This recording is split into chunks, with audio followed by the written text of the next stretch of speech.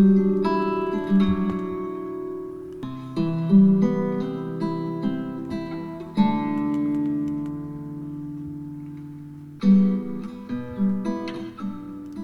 there, and thanks for joining me today. Executive stress. That's my topic. Successful executives learn very early how to manage and handle stress. You know, if a company must reduce stress for the executive's sake, they have the wrong executive. The solution, really, in a business or office, even in a home, is not that the elimination of stress is the area of focus. For personal growth comes as we experience stressful events, and we come to terms with those events in a positive and effective way. See, as we persevere, we experience growth and maturity, much like a child grows and we mark it on the bathroom wall from year to year. We want to see our ability increase, our ability improve in managing stress as we compare our abilities from year to year, as a child compares their growth from year to year. So executive stress is a critical area for every single business, no matter how big or how small it is,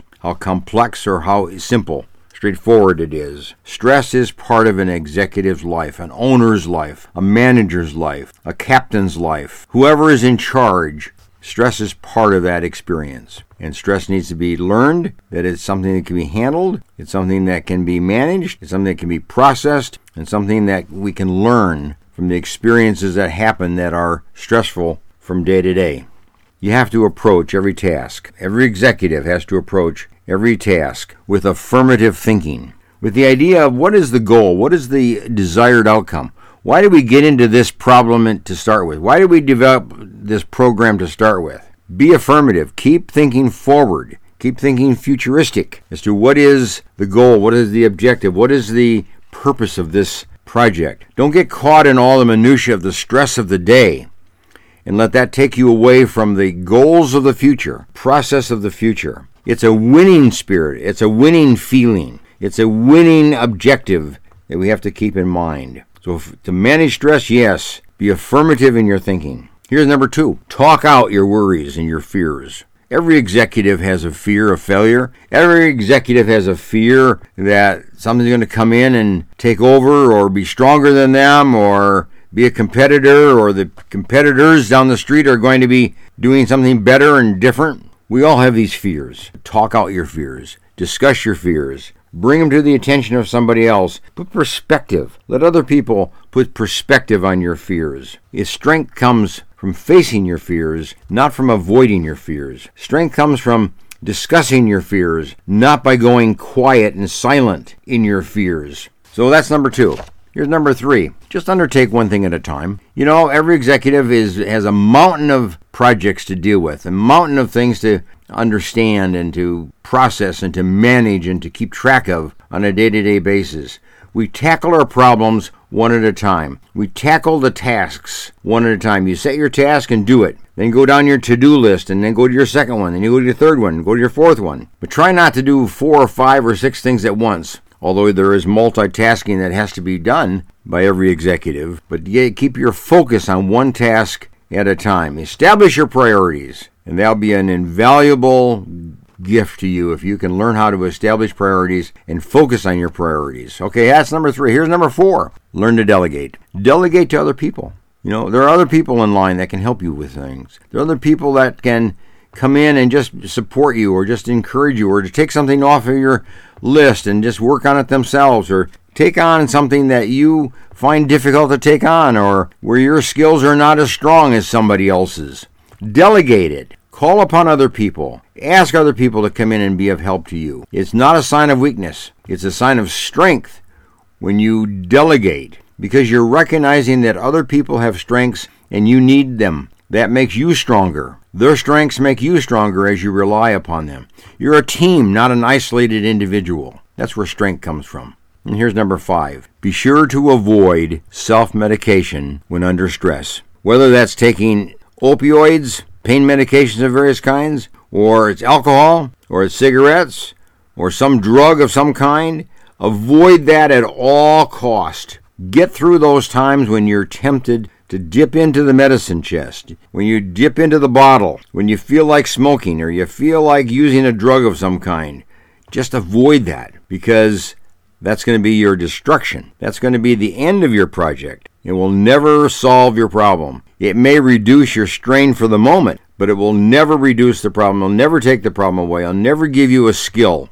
It'll never teach you a skill. Just a momentary relief is not the answer to how executives run a business and are successful. Self-medication is destructive from the beginning to the end. It'll dull your mind. It'll make you clumsy. It'll give you more stress than take away stress. And then here's another point, just an interesting one. Respond to the needs of other people. You know, there are other people around you that are under stress. Help them. Other people around you need your help.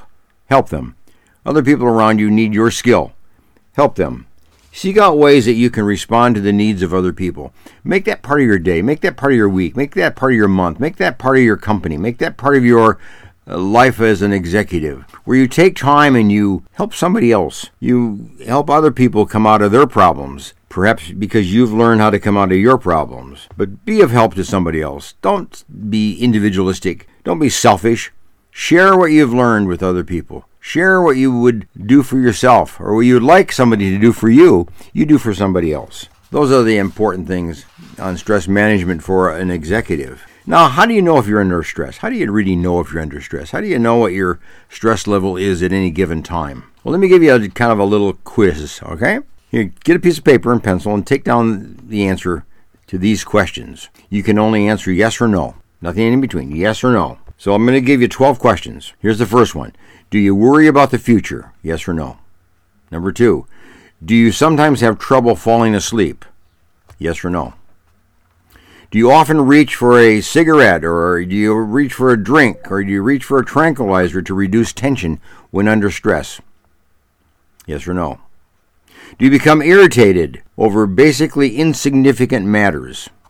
Yes or no? Do you have less energy than you seem to need or would like to have? Yes or no? Do you have too many things to do, not enough time to do them? Yes or no? Do you have headaches or stomach problems? Yes or no? Do you feel pressure to accomplish or to get things done? Yes or no? Are you very concerned about being either well-liked or successful? Are you very concerned about being well-liked or successful? Those are 9 questions I gave you. Okay? Do you answer yes or no? Add them up. How many yeses did you have there? You give yourself 1 point for each of them. You have a score of 1 to 9. Now I'm going to give you 3 more questions, okay? Do you perform well enough in life to satisfy yourself? Yes or no? Do you get satisfaction from the small joys and simple pleasures of life? Yes or no? Are you able to really relax and have fun? Yes or no? Give yourself a score if you did not mark any of those last 3 items as yes. You did not give a yes to the last 3 items. That way you'll have a score somewhere between 1 and 12. If you have a score of 8 or more, you're under high stress. If you had a score of 4 to 7, you're under moderate stress. And you give a score of 3 or less, you're under low stress. You see, so questions like that can give you an idea as to the stress levels that you're living under, at any given time, particularly now in your life. So if you marked yes to a lot of those items, be careful. You're under stress. Now, remember this. Stress is no joke. Stress is no joke. Here's some of the things that you want to do. I already gave you about 5 ideas of what you can do to manage stress, but remember these points, okay? Learn to take criticism without being defensive. If you're an executive, if you're in a position of decision-making, you're in a position of leadership, you're going to be criticized. Don't be defensive. Listen to it. Consider it. Consider it for half-truth. There may be some truth in it. What's the phrase? There's gold in them there hills. Somewhere there's gold in that criticism. Somewhere there's something worthwhile in that criticism. Find out what it is and focus on that and let the rest of it go. Here's number 2. Don't try to change the feelings and perceptions of other people around you. They have their life, they have their feelings, they have their perceptions, they have their behavior patterns, they have their choices, they have their lifestyle. You can't change that. You can't change people around you. You have to learn to live with them and around them. And you might be able to suggest some of the ways that they can moderate the way they are when they're around you or they're working for you. but you're not going to change other people. And here's number 3. Just because something feels good does not mean that it's good for you. There's a lot of things that people do. There's a lot of things that feel good. A lot of things that might even make you feel good for the moment, but they're not meant for you and they're not good for you. So separate those out. And here's another point. Be willing to be less than perfect. Being mediocre is sometimes okay. Being moderate sometimes is okay. You're doing half the job today and the other half tomorrow might be okay. Doing part of the job today and the other part tomorrow and the next day may be all right. Be willing to be less than perfect. There are things that don't need to be done perfectly. They just need to be done. And then hang around people who are good for you. You know who those people are. You know the people who are bad for you. You know the people who are good for you. Select your friends, select your associations, select your associates, because they're good for you. Hopefully you'll be good for them as well. And here's another point. Take care of your body. Eat right, exercise, rest, swim, walk, meditate, spend time alone, spend time in thought, but take care of your body. That will give you a moment of rest. And here's the last one. Play, laugh, and take risks. Play, laugh, and take risks. Laughter gives relief. Play gives a break, gives relief. Even taking a risk sometimes opens some new doors and some new opportunities and some new challenges that might be good for you. That might just open some doors that maybe you hadn't thought about. So those are some of the areas of executive stress.